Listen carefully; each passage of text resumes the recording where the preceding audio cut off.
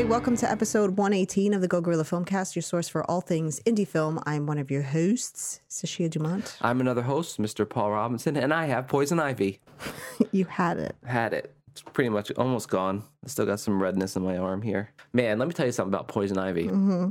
It is not fun. I've had it before, but not to this degree. This is the worst. Yeah, this was... You know, my hand, my arm, This was a good opposite limbs. Ugh, man, that's so obnoxious. Mm-hmm. All just to play basketball. You got that everywhere. So what did I do? I took down all the foliage back there. It's like a murder spree. Hopefully I got it, but who the hell knows? It's an assault on Mother Nature. Yeah.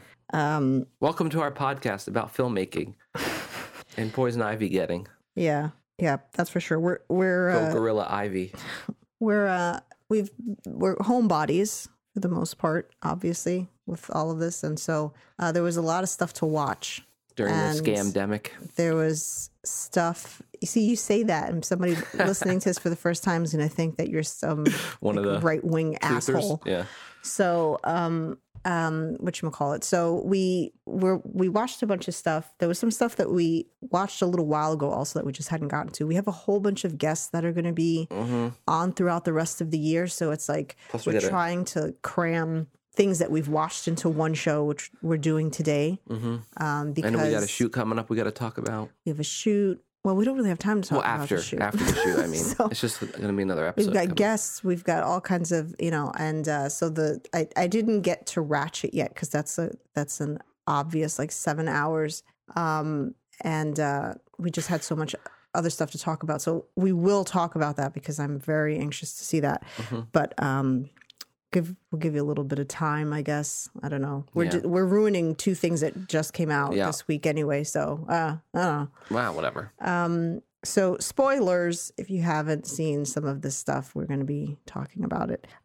So we'll try to stay spoiler free, but some might slip out. I'm not even going to lie. So if I have something to say about it, I'm going to say it. What's the point of me telling? I want to review this. What'd you think about it? Well, I can't really tell you the details. That's interesting. You say that about reviews because I often, if I start seeing some goings on online about something I want to see, and it's like negative or positive, sometimes I want to see what people that I trust think of something without it being spoiled. What's your point? That's why personally I tend not to try to spoil. Yeah, but you notice how that doesn't really happen because there's no way to really review something without spoiling it. Sure there is, but it's just not as efficient. It's not a review. That's just talking about something that came out. It's like, hey, do you want to talk about tires? Yeah. Well, do you want to get into detail? Not really. I just want to talk about the fact that they exist. They go around. That's different. You know it, lady. No. So we saw a couple things here. And some that just came out this week, too, that we're going to be talking about is Criminal and... The Devil's Always Here or something like that. The Devil All the Time. The Devil's Always Here. Devil's Always Here. That's totally where I was going with that. And then we're going to be talking about a film that we watched a little while ago that we just haven't had time to squeeze in, but I did want to discuss it, which was The Lodge. And then we saw Charlie Kaufman's latest that came out last week. So buckle up. We got a lot to talk about. Yeah, so that's I'm thinking of ending things, which I wanted to see. Obviously.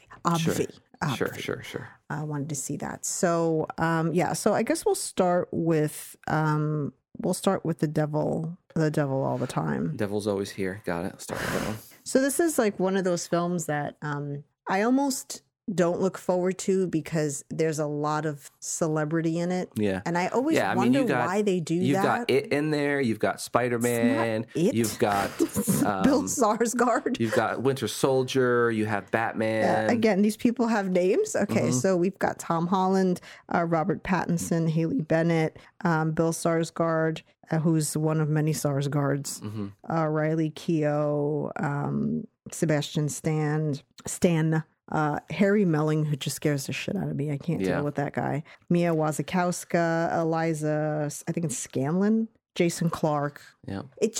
All people that we've I'm a huge fan of Jason with. Clarke, I've realized. I realized that years ago. Ever since I saw him in that Lawless or whatever. Yeah, that was like a decade ago. I've been a fan of his since then. We've always watched a lot of his stuff. I haven't seen everything, but we watch most of his stuff. I think he's like super underrated. Yeah, he's a good actor, but he's got a very distinctive face that doesn't change. And so it's hard to kind of like not see him He was a Terminator. As another character. I was having this discussion actually with Andrew about, I'm just going to segue for a second, about, the rumors that Hardy's going to be the next Bond. First of all, this isn't new. It's so obnoxious that people keep talking about this because they brought this up like 4 years ago. Yeah. They've been talking about, like, is Tom Hardy going to be like, just make a fucking decision already. Like, why are we talking about this for 4 years? At one point, he was in the running with Idris Elba. I was good with either one.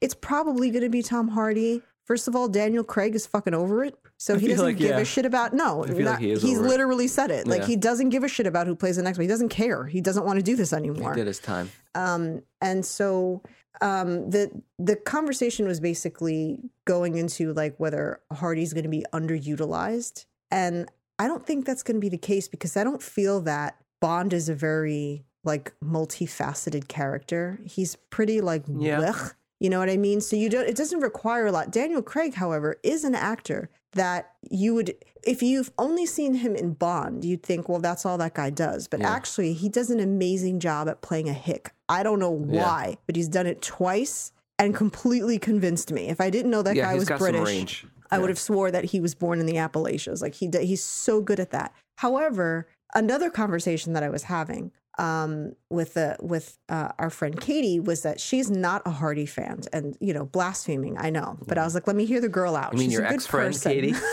She's a good person. So let me see. Maybe she fell and hit her head and, she's concussed. Anything she may need help. No, we love Katie. But in all seriousness, what she doesn't like about him, I can understand. It's something that a lot of people have commented on, that Tom Hardy plays the same character.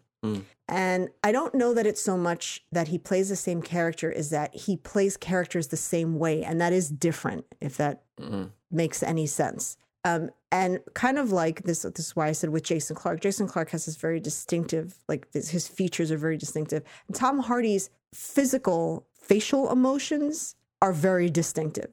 So he has a range of anger and being pissed off. And that seems to be where his characters are. So it goes from like a dude with a chip on his shoulder who's kind of moody to a guy who's kind of moody with a chip on his shoulder to a guy that's just moody to a guy who just has a chip on his shoulder to a guy who's really angry to a guy who's serious anger issues to a guy who's angry with a chip on his shoulder. Right.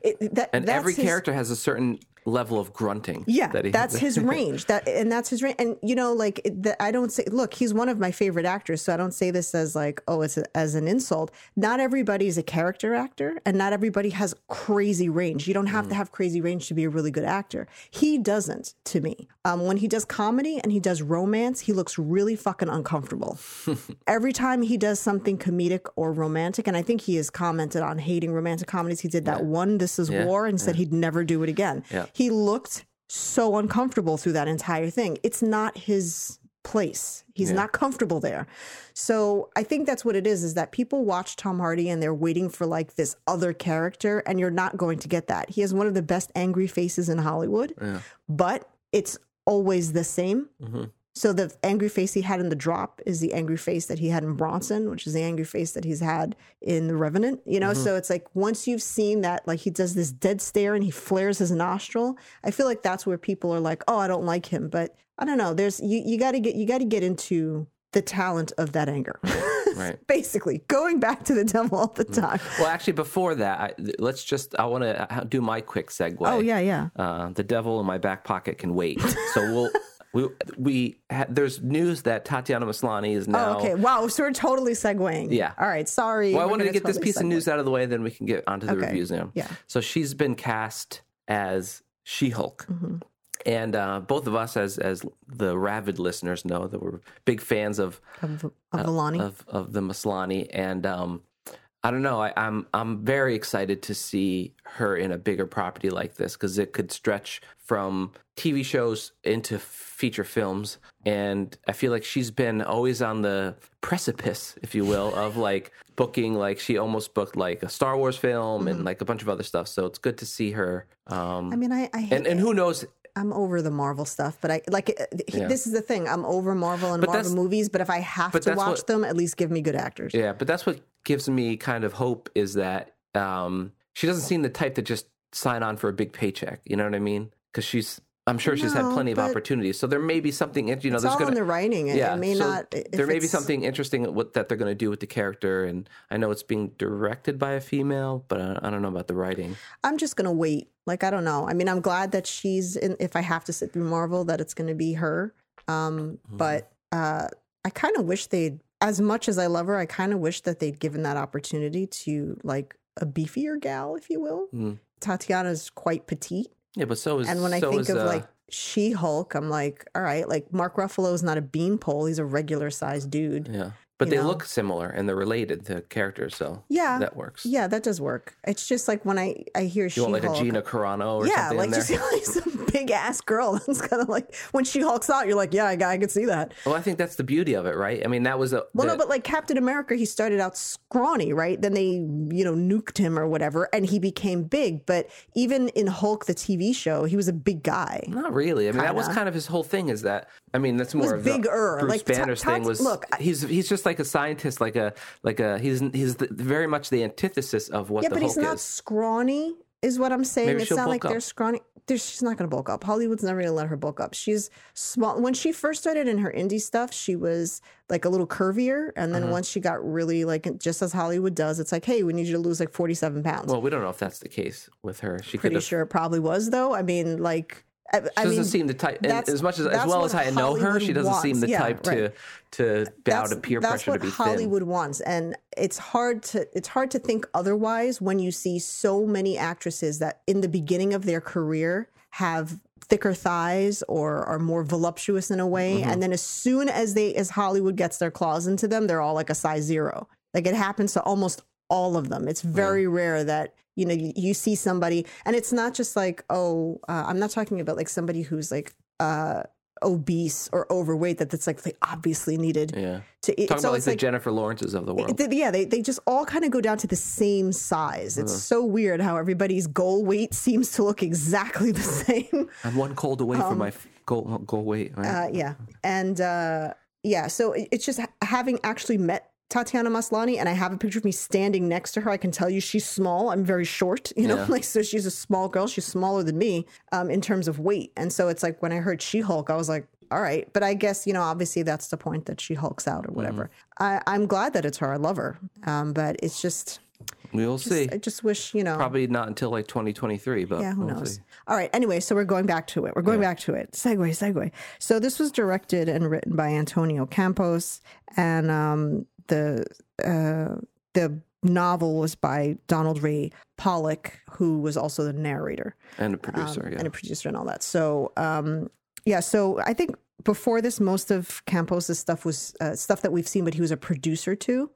So I don't know if this is like his first directorial thing. I don't know. Is it? No, he's mostly, he's been executive producer on almost everything. Yeah. So I think this was his directorial debut.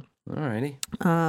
And so, okay, so this was getting some shit online. I was here first. It was like, oh, this is going to be amazing and this is good. And then I started hearing a whole lot of negative stuff about like how Pattinson and his accent couldn't save this film. And anytime I read stuff like that, I'm like, it's usually an exaggeration. Yeah. It's usually like it's subjective and it's one person's opinion or 2 or 4 or 5 or who, whatever it is. But it rarely is something ever as bad as they make it seem. It's usually like, all right, maybe that wasn't the best thing I've seen, but it wasn't like that it couldn't always be extremes saved. online, yeah. Like that's kind of extreme. So the cast, again, like it's a little distracting when I have this many people. I wish they would have just toned that down by like Or even do half. something to like, change up their appearance in some way. Sure. Like if Tom Holland was to have a buzz cut or grow some facial hair if he can. I don't even know. Poor guy. I love him, but who knows? That's always adorbs. my problem with putting a lot of like quote unquote celebrities and stuff. And not like a lot in one movie, just over So there and were over and people in over there that again. you didn't recognize, and I'm like, oh, look who it is, and you're like, I have no idea who that is, and I recognize them. So Yeah.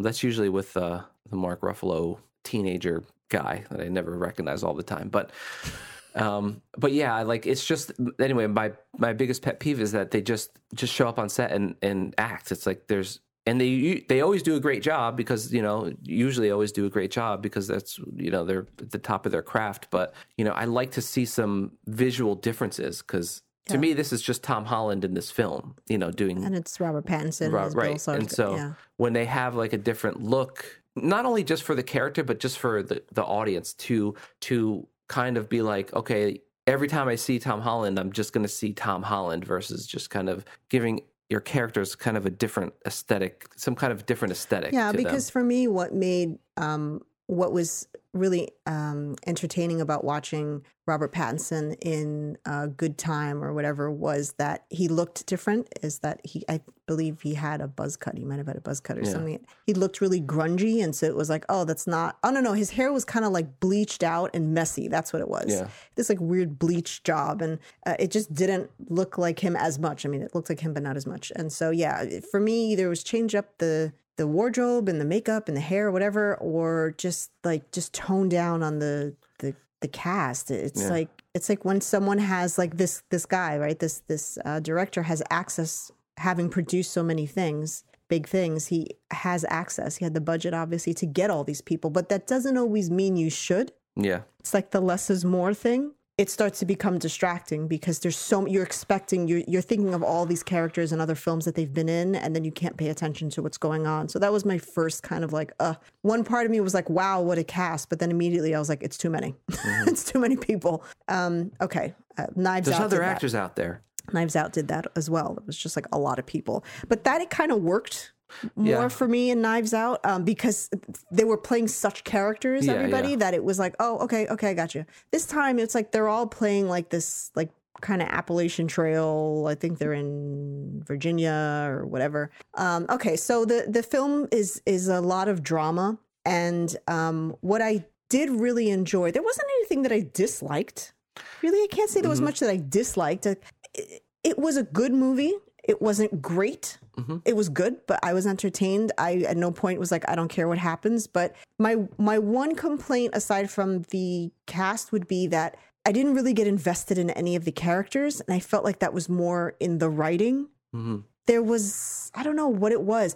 They jumped around so much that it was hard to ever really like biggest complaint sit is and like, care about especially somebody. At the beginning. You're jumping time a good amount. And constant. And the way that it's structured just from a logistical standpoint of it being like 6 months earlier, 3 months earlier, and then 7 months later, 7 years later. And then it would give you a year. So you're like, wait, all right, so where's this year? And so where are we in time? So that at the beginning was like, I don't think it was like confusing because when you're watching it, you understand where you are. It's just that, and for me, the voiceover, I don't think it was necessary at all. I think you could have dumped that, and I agree with that. I would have been happy because it wasn't me of consistent. Like a feel good movie. It wasn't consistent. Like it didn't like it. I don't know. Well, also the narrator, who is the writer of the novel, like I just said, he had a very feel good kind of voice. Yeah, it reminds me of like it should have been in a movie about a kid and his dog or something. Yeah. And so it didn't match the tone. He's just waiting for like the Dukes of Hazzard to come flying by. Those darn Duke boys. No, not even like, like in the 90s did this a lot. And for some reason, I cannot think of a movie. I'm hearing it in my head. I'm hearing this person's voice, and it's a movie that I've seen, and it's narrated, and I can't remember. Yeah. But it's something like that, where it's like it has this feel good kind of tone. And that is not what this movie is. Mm-hmm. And so I do agree that kind of, it didn't throw me off, but I agree it was kind of unnecessary. Yeah. But, everyone did really great, and all their performances were great. I liked seeing the side of, I haven't seen a lot that Bill Skarsgård has done, but I enjoyed watching him in this. Skarsgård. I know he's really tall in real life, so I think they, I was waiting for it to be distracting because he's like 6'8" or something. Waiting for him to do his clown lip. Yeah. Because he's done that in so many interviews. Yeah. And his eye, he can move that one eye. But it was an interesting story, and you have all these different stories and how they come together. It definitely felt like a movie based on a book, but not necessarily like there was a bunch missing. So that part of it I appreciate. A lot of times when I will watch movies that are based on books, there's a ton of stuff left out that this not so much. My only issue was with the cop, Sebastian Stan's character. I didn't feel like it was really developed enough as much as the other characters. I didn't feel like he was right for that part. Yeah, there was something about like he didn't seem right for it. Yeah, should have been a show. No, but yeah, everybody did. Everyone gave a great performance in it, and Well, here yeah, I mean, it was a good movie. It was good. It wasn't great. It wasn't bad. It was good. it was good. Here's the thing that I did want to say though. When we were talking about people's images changing and this and that. So one of the characters who's not in it for very long, spoiler, Haley Bennett's character. Now you didn't recognize her. I recognized her immediately. And normally now I believe, and I don't know if this was recent, but I know she like had a kid maybe like a year or two ago or whatever. But what I found interesting is that in most things that I've seen her in, she's very Hollywood thin. And in this, she was curvier. And it worked so well because it's like, it's Apple. It made her seem real. That was the thing. It was like, I recognized her face because I'm like, that's her face. I know her. But she had this like really like, actually, she looked quite voluptuous, more than I'm used to seeing her, that I was like, oh, I didn't even think like she had so much upstairs. You know? Not trying to be filthy, but just, you know, filthy. I was like, oh, wow. And I believed her character so much. The priest noticed, I'll say. Did he? Wait, is that the character I'm thinking of? No. Oh. No, she's the waitress. Relax. Oh, the waitress. So, so that's the thing is that I bought her character because she looked different than she usually looks. And so, and she was this motherly character and it just all made sense. It was like, oh, you know, she had like this, I don't know. It just worked in that. And I wish they had done that with other characters, like either gain weight or lose weight or I don't know, just look different.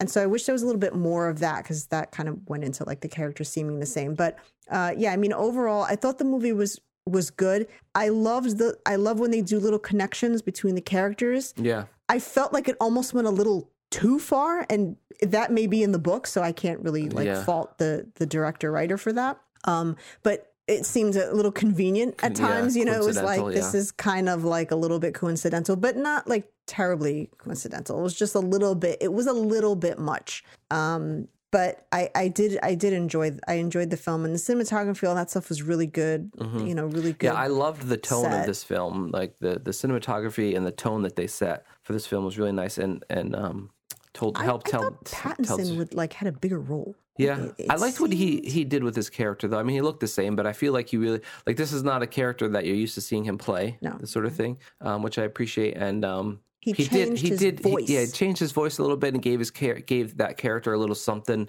to kind of. He didn't really. I mean, he played it straight, but he played it. You know, he gave it a little extra something. Which pizzazz. Yeah, he was very nasal. Yeah. He added this weird like nasal thing to his accent. Apparently there was talk about that he didn't disclose what he was going to make the character sound like until they started shooting. I don't know if that's true. Who knows? But it made me not think like if you had played that audio, I would have said, I don't know who the hell that is. Right. Yeah. You know, I don't know that I could really pick Pattinson's voice out of anything, honestly, but I would have never thought Robert Pattinson. So I did appreciate that change, that he made his voice, actually the tone of his actual voice different. Tom Holland sounded like Tom Holland from Virginia. He also has a very distinctive young voice, so it's hard for him to change. So I would recommend it. I liked it, but you know, I thought with this cast it maybe would be like really, really great, and it was good. It was a very good film. Yeah. But there were just like little things in there that it was like, I don't know. I wasn't like invested in it for some reason. So there was that. So we're just moving along. We got lots of stuff that we've seen. So the next thing that we saw was, so we've talked about Criminal UK before. We didn't know if they were going to do a second season. We talked about all the criminals before. When we started it, we were like, hopefully there'll be a season 2. We don't know. And they did exactly what we hoped they'd do. They just continued it. Like it's the same, you know. Are they doing any other countries? Do you know? I don't know. I don't know. And so with, so this is director Jim Field Smith, which I believe these are all the same people. Writers George Kay and also Jim Field Smith is the writer. They writer creators. And so we had Kunal Nayyar, who you know as Raj in Big Bang Theory, Sophie Okonedo, Jon Snow. Well, Kit Harington. And I don't remember the actress that played in the Pesticide? Yeah. I don't remember her. I'm sorry. There's another actress because there's 4 episodes.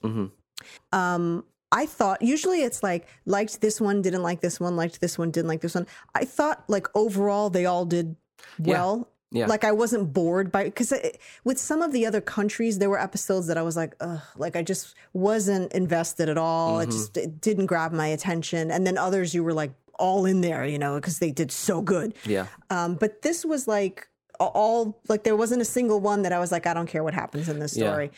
If I had to pick one, it would be a toss between two of them. And it would actually be the first and second one with Kit Harington and Okonedo. Theirs were like they were good, but it was like okay, like the story wasn't as good. But Kunal and the other lady, I thought those two were the best catches in terms of like the plots and stuff like that.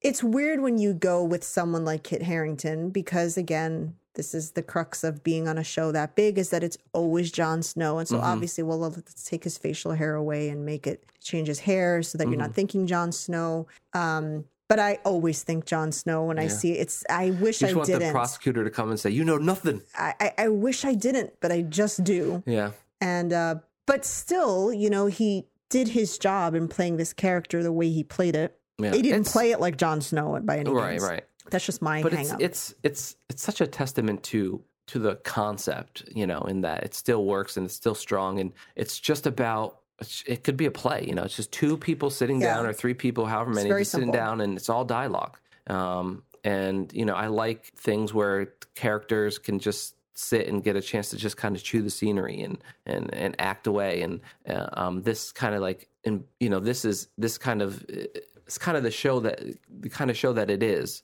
where you're really relying on the strengths of the performances. Because you're not, you know, it's in like 3 rooms, you know, you have a hallway and then the 2 rooms really, and that's it. So everything takes place in there. And so, and there's always some kind of twist, but it's never, sometimes it's like a whoa twist. And so that's my one problem with the show as a whole. And it's a very small problem. It's super minute. And I only bring it up because the show's so good, but it's that it's almost like they're discovering some of this evidence as it's happening. And it's like, well, you've arrested these people and, you know, you've talked to the other person, and in every single case, they've always talked to the other person already, or whatever. And so it's like they just figured things out. And I get that it's for dramatic effect and stuff, and it's, you know, it's fine. But that's my only comment I would say, is that it's just seems like they conveniently discover stuff. They're having like a Scooby moment. Yeah.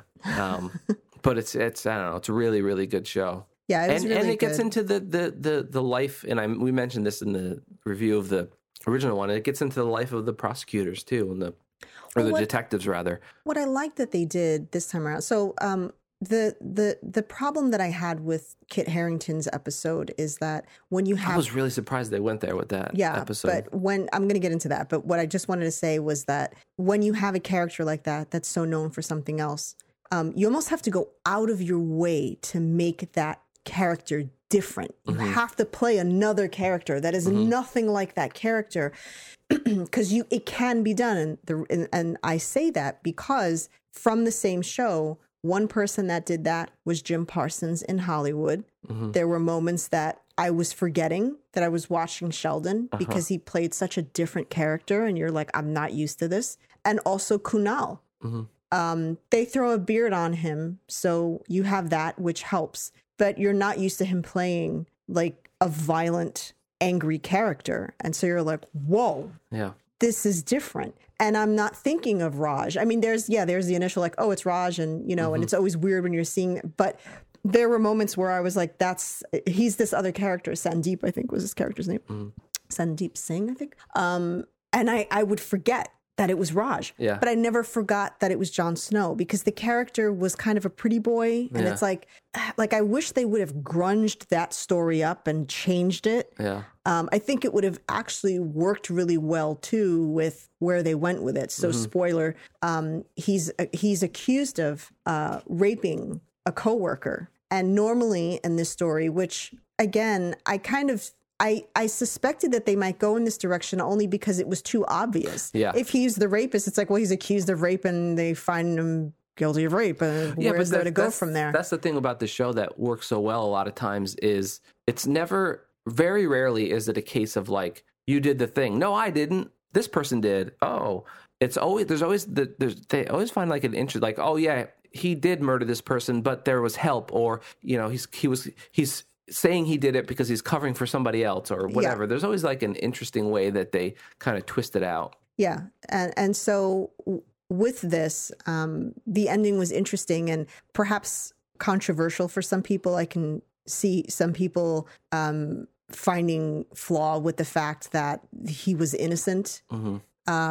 But that does happen. Is it the norm? No, but it does happen. And so I thought it was really important that they touched on that subject and that can happen. And they tried to trick you with his arrogance. Yeah.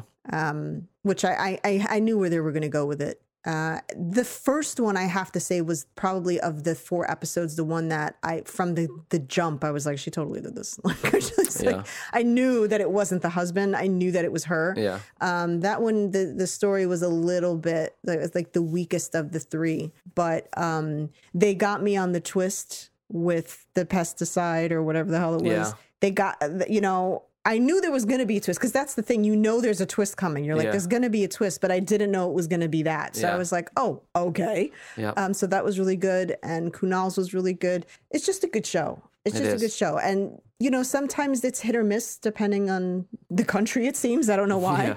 But UK was one of our favorites last time, and they did good this time. And I'll watch the other ones. It's like I'll always watch them. Yeah. It's a really interesting concept. I love this concept where, you know, we say it's, you know, a simple set, but it's probably like 50 times more expensive than anything we'd ever make. But still, in comparison, it's one simple set. That's it. You're moving between 3 areas of a set. There's no flashy business going on. It's just, you get what you get. And it's very dialogue based, which is what I love. It's on the writing. Focus on the writing. So, yeah. So I obviously recommend it. Yeah, and I hope that Kunal does more stuff, because I think... Like that. Yeah, well, just different stuff, you know. I suspect he will, but I feel like there's a lot of talent there to be harvested. Yeah, he surprised because it's not me. like, you know, it's not like you're just, oh, look at Raj being angry. It's like, we saw him in a play also, and he was very different. But it was good. It was nice to see him doing something different and doing it well. You know, not just look at him. Raj is angry, ha. But it's like, you know, he enveloped. Yeah, that character. Very much so. He became the guy. And he didn't overdo it, because a lot of times I feel like actors are stuck in a role so long, like he would have been in Big Bang. They have a tendency to come out of the gate and just go crazy. Yeah. And he kind of just played it. Like Nick Cage it. Yeah, just Nick Cage it.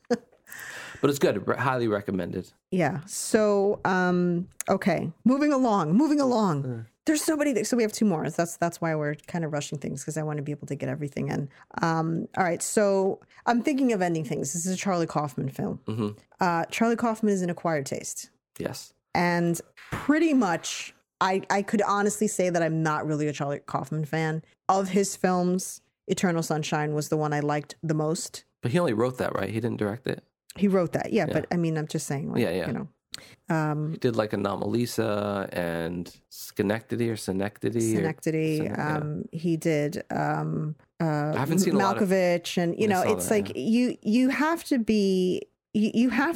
know what you're getting into with a Charlie Kaufman film. Like, you can't just jump in, and you're not getting a regular, you know, he goes out of his way to make things confusing, some might say, and so I wasn't excited that it was a Charlie Kaufman film, but I was excited by the cast. And this was like just enough people that I know and like. It was just enough. You got Plemons in there. So you have Jesse Plemons, who obviously I enjoy. He's on my list. You have Jessie Buckley, who's very good. I really like her. I'm starting to like really get into her stuff.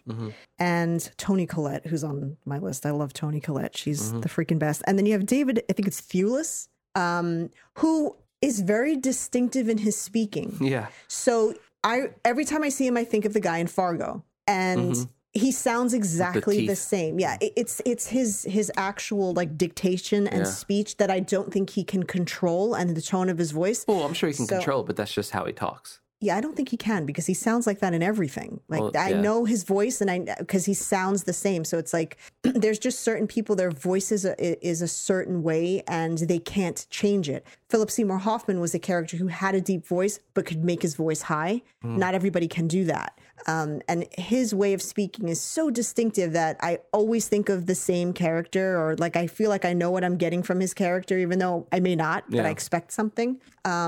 Jessie Buckley, she's a bit of a chameleon too. She's like she can change just everything about her, and I love that about her. And Toni Collette's great. And so, did I love this film? No.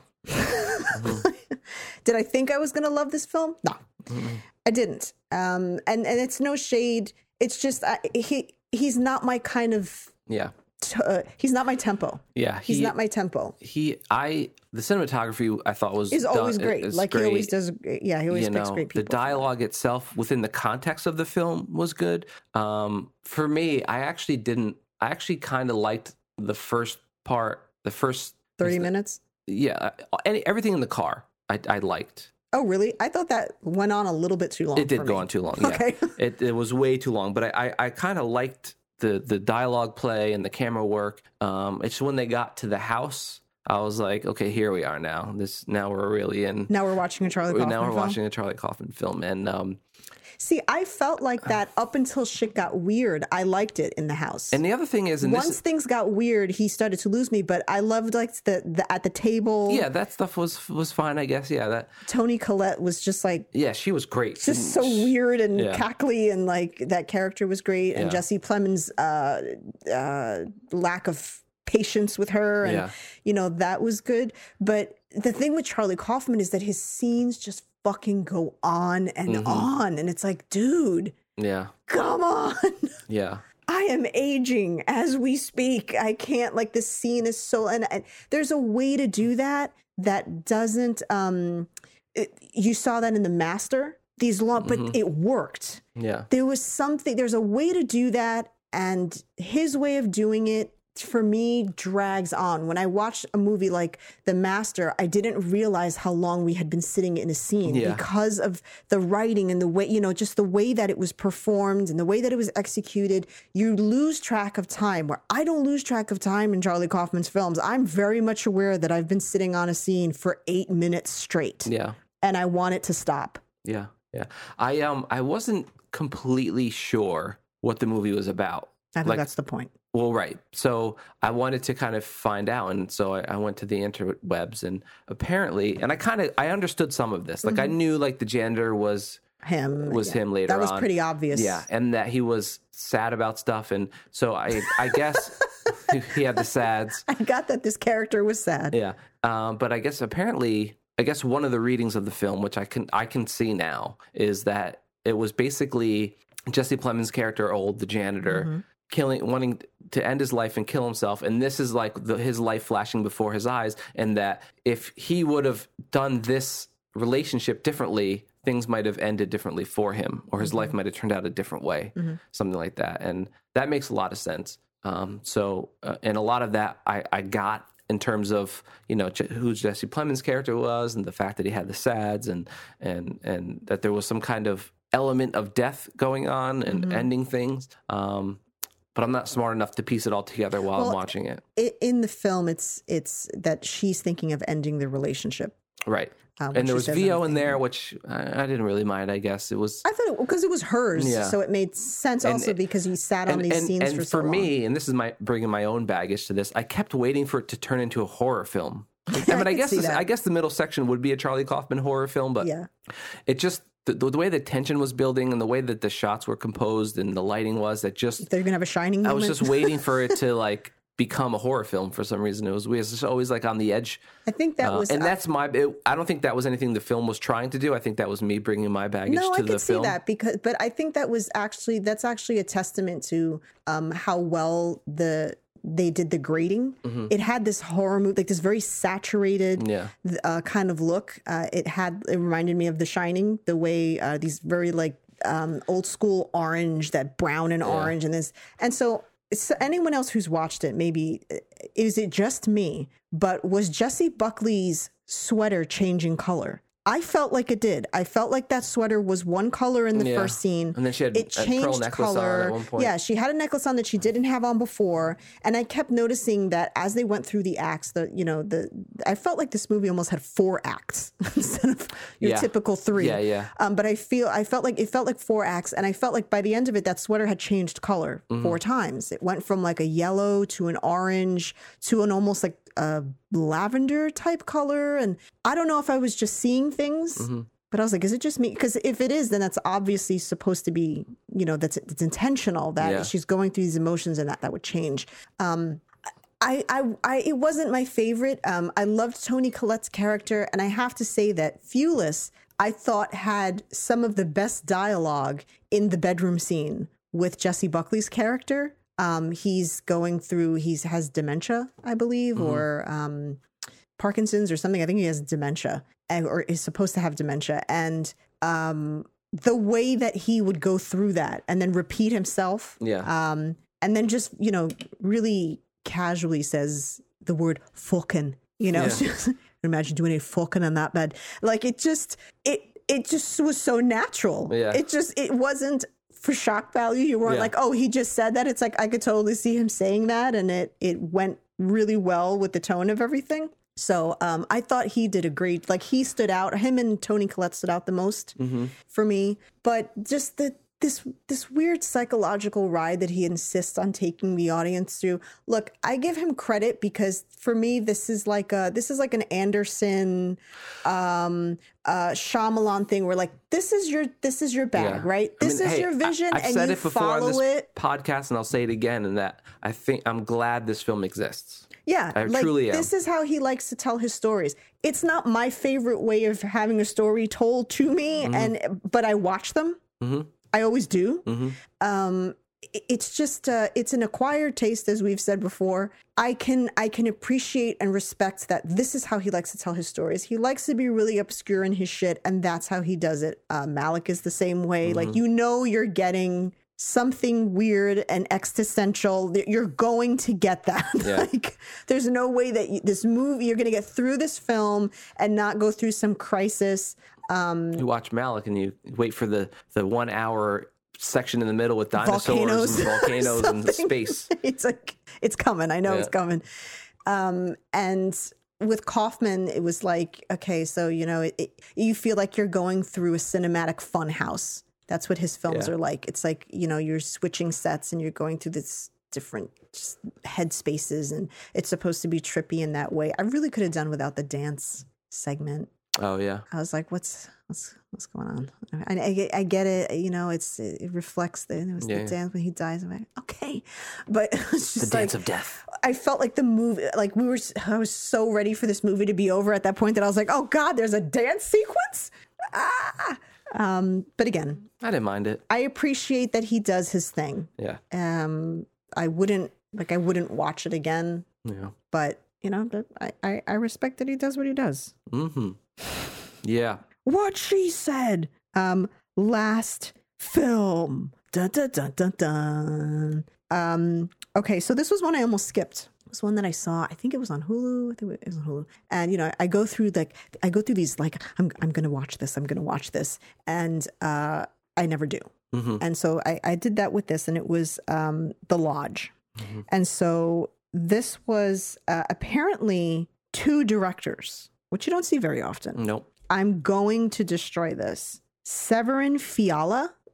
Veronica Franz is easy, but I think it's Severin Fiala. Please be that. And then with the directors, and then it was written by the director, both directors, and then Sergio Casci.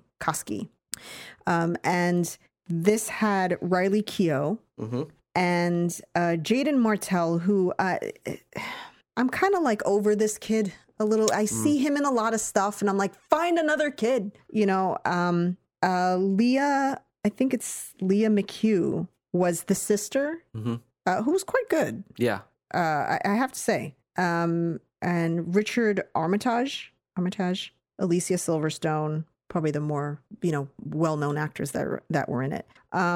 Man, this one was tough. This one was tough for me because There was a shock value from the jump with Alicia Silverstone's character that I did not fucking see coming. Yeah.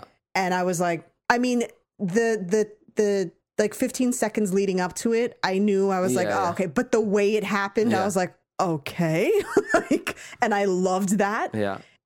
I did not expect that kind of violence or just that abrupt behavior. It's just like, I had my attention. I was like, oh, all right, you got me. Let's do this. I really loved the feeling and the mood. You're trapped in this cabin. It's, you know, so there's the seclusion of like not being able to go anywhere. You don't have a car. You can't travel and this and that and all that.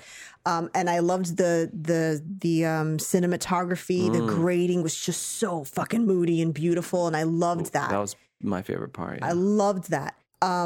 Interestingly enough, I thought that I didn't like this movie sooner than when I didn't actually like the movie, if that makes any sense. I was like, oh no, so obvious. Oh, don't do that. You were on such a good path. Why did you do that?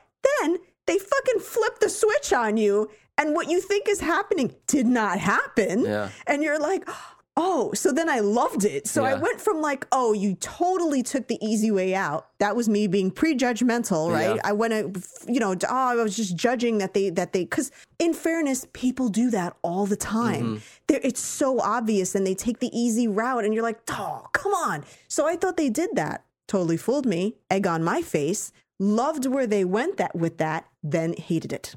Yeah. So I went in loving it, and then it was such a roller coaster. Yeah. I was in like, love where this is going, hate where you're going, don't go there.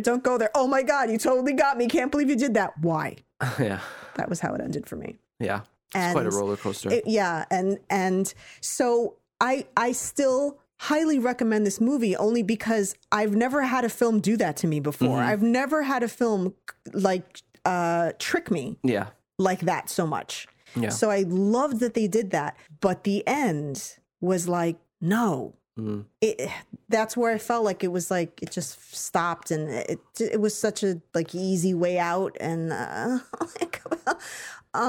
so this is going to be spoilers here. The idea of them tricking her, I loved that. Yeah. But realistically, it didn't work. If you really start to like if I start to tear this down, I'm like, there's no way that she just hasn't spoken to he didn't find that weird at all that he hasn't spoken. Why aren't you answering your phone? You know what I mean? You're there watching my kids. Why haven't you answered your phone in 2 days? Like, what's going on? That seemed really unlikely. Yeah. And that's where it was like, I wish they had done something different with that. Yeah.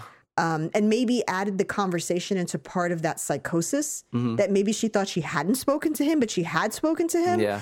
But to actually have it be that she hadn't heard from him and her phone was dead and all the food's gone. Yeah. And like, let me tell you, the lengths these kids went. I just don't think that isn't feasible. Yeah. Just the literal amount of work that they would have had to do. To pull it off. There's no way that kid is pulling that off. Like, she's a heavy ass sleeper. Let me tell you, if you didn't hear the whole house being basically torn apart and moved around, and then where did all the stuff go? Like, was it in the basement, right? Yeah. Oh yeah, that's right. Like, you didn't hear all that happening. Yeah. You're all sleeping in the same room at one point. Like, you didn't hear them moving around or doing their thing. So like, on the one hand, you're like, man, these fucking kids are assholes. Yeah. And kudos to you. Yeah. I give you credit for being that big of an asshole. But that was a lot of work. It was a lot of work.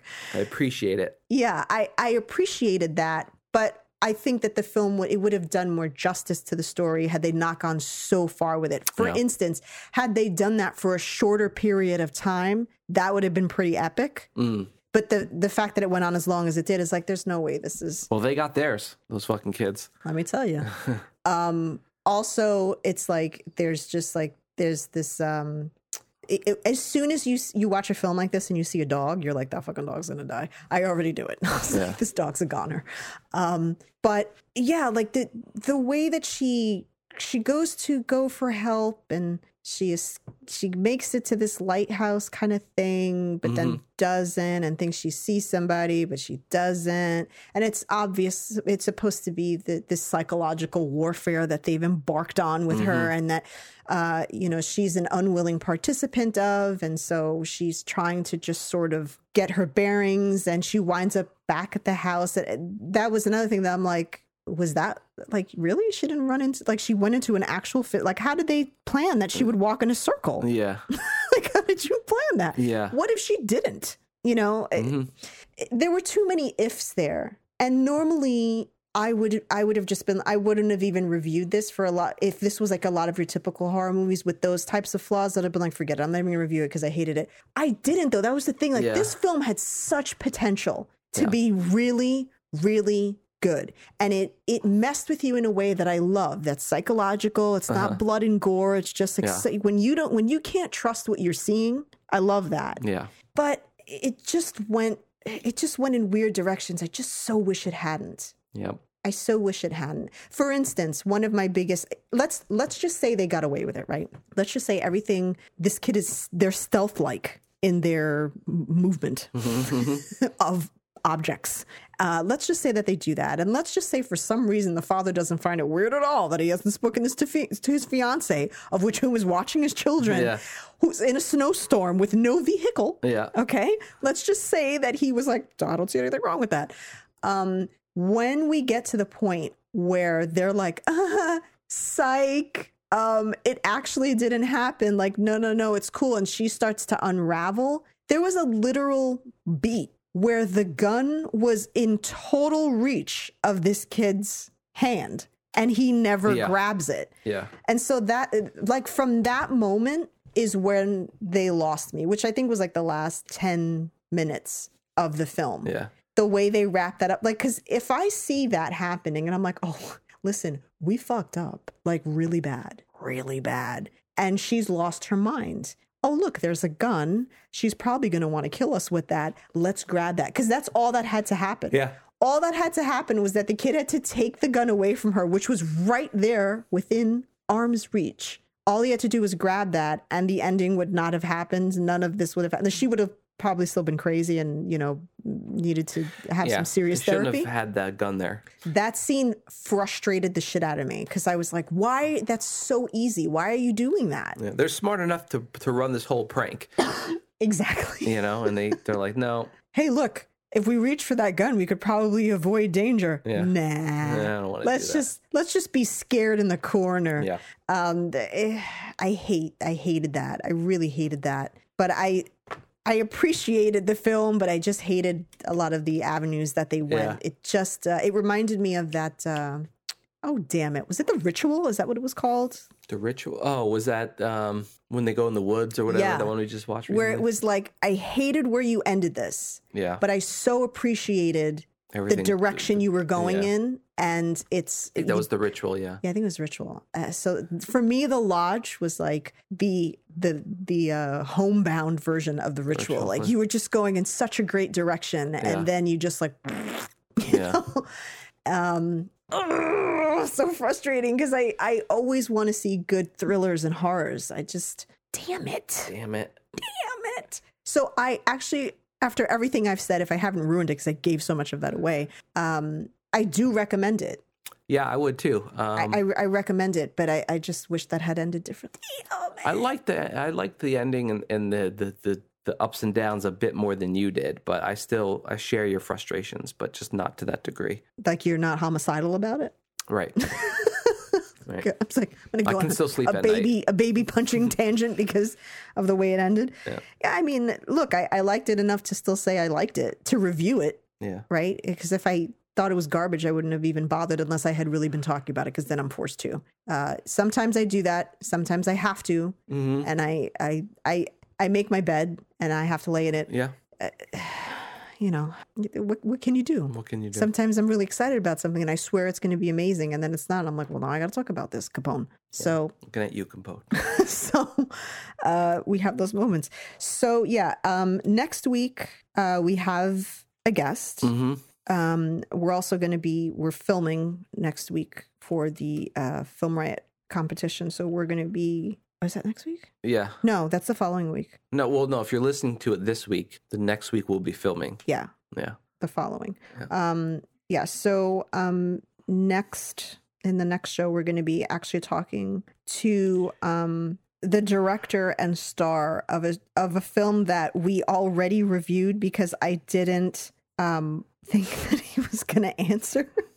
And so I was like, oh, we'll just review it. So next week we're going to be talking to Jeffrey James. I think it's Binny. We'll find out. Yeah. And we had reviewed his documentary Once Is Enough when he does the kind of marathon craziness. Mm-hmm. And I didn't think he was going to answer me. So I was like, oh, we'll just review it. Because probably, and then like, I think like that week after we released it, he emailed me back. I was like, shit. But I still want to talk to him about like what that experience was like and making that. So we're going to have him on the show. So that's exciting. So we were very favorable to that movie. We both liked it a lot. really liked it. So if you actually did watch the movie, now we'll have the opportunity to kind of hear what the process was like. Mm-hmm. So that's good. And so hopefully that happens. I know. I was just thinking right now, like watch him email me and be like, I can't do it. Can we move that? Shit. Yeah. It happens. Such is life. Shout outs. Steady Geekin, Reality Bomb Comic Cast. MoGraph. I was trying to get them in first so that I could get them in last and actually get one in without you interrupting me. But I don't know why I thought that would actually happen. Nice try. Damn it. You're such a complete tool. Too lousy. And not the cool kind. No, nobody's as cool as Tool. So again, if you have a film suggestion, what have you, reach out to us. We'd love to hear from you. We're kind of all over the place busy with filming and stuff, and we have so many guests that it may take us a little while to get to you. I'm not going to lie. And we're still like we're still getting rejected by film festivals, so we're kind of preoccupied with those emails as well. I'm being transparent about it. Once all this is over, we'll have another talk about how all that goes. But if you've been following us, we've spent a shit ton of money on submissions. But you know what's going to happen, though, is that we'll make a film, spend no money on it, and we'll get fucking in every film festival. The thing that I don't even really that I just like ad-lib through and like I write an outline for, but I don't have a complete script for it. And it's like, let's just film this skit thing. That gets the most views. The thing that I put the least effort into will get the most attention. Okay. Yeah. I don't know. Also, if you follow us, you can go to our YouTube page and our latest short that we talked about last time filming. We did that skit. It's called Midnight Meditation. Mm-hmm. That's what we're submitting to the Road Challenge. So if you want to check that out and give us some views, we'd friggin' love you for it. Mm-hmm. Do we think we'll win it? Probably not. Nope. No chance in hell, pretty much. But we just still did it because it's fun to do. And we still want people to see it because we did it. Yep. Were there some green screen issues? Yeah. And we talked about that. We talked about how hard it was to get that green screen in the right place in a small space with no help. So shit happens. That it is what it is. There's nothing that you live and learn. Yep. That's an experience where now I go like, note to self, no green screening in small spaces in the bedroom. Bring the bed out into the living room. Yeah, bring the bed out. We should have brought the bed out to the living room. It would have looked a lot better if we did, but we learned that the hard way. That's what happens. That's how you learn those lessons. So I'm not mad about it. It's just like, all right, okay. You mad, bro? Learning experience. Don't do that again, Sashia. What were you thinking? And that's your learning experience as well. To next time be like, what are you thinking? when I present it to you and you're like, no, that's not going to work. You wouldn't want a green screen in a small space, would you? Well, I mean, we kind of have to, but there's not multiple me's. So that's a different kind of green screen. It was more of the crossing that made it so difficult. And the fact that I couldn't move around because the screen there was only one position to get that in. And so I had to sit in weird positions that when I did move, it looked really green screened and whatever. You know what? Whatever. You live once. Yeah. Fucking YOLO. What are you going to do? We'll talk to you next week. Yeah. Reach out to us if you want to. And if not, that's okay too. And you have a good week and take care of yourself. Bye.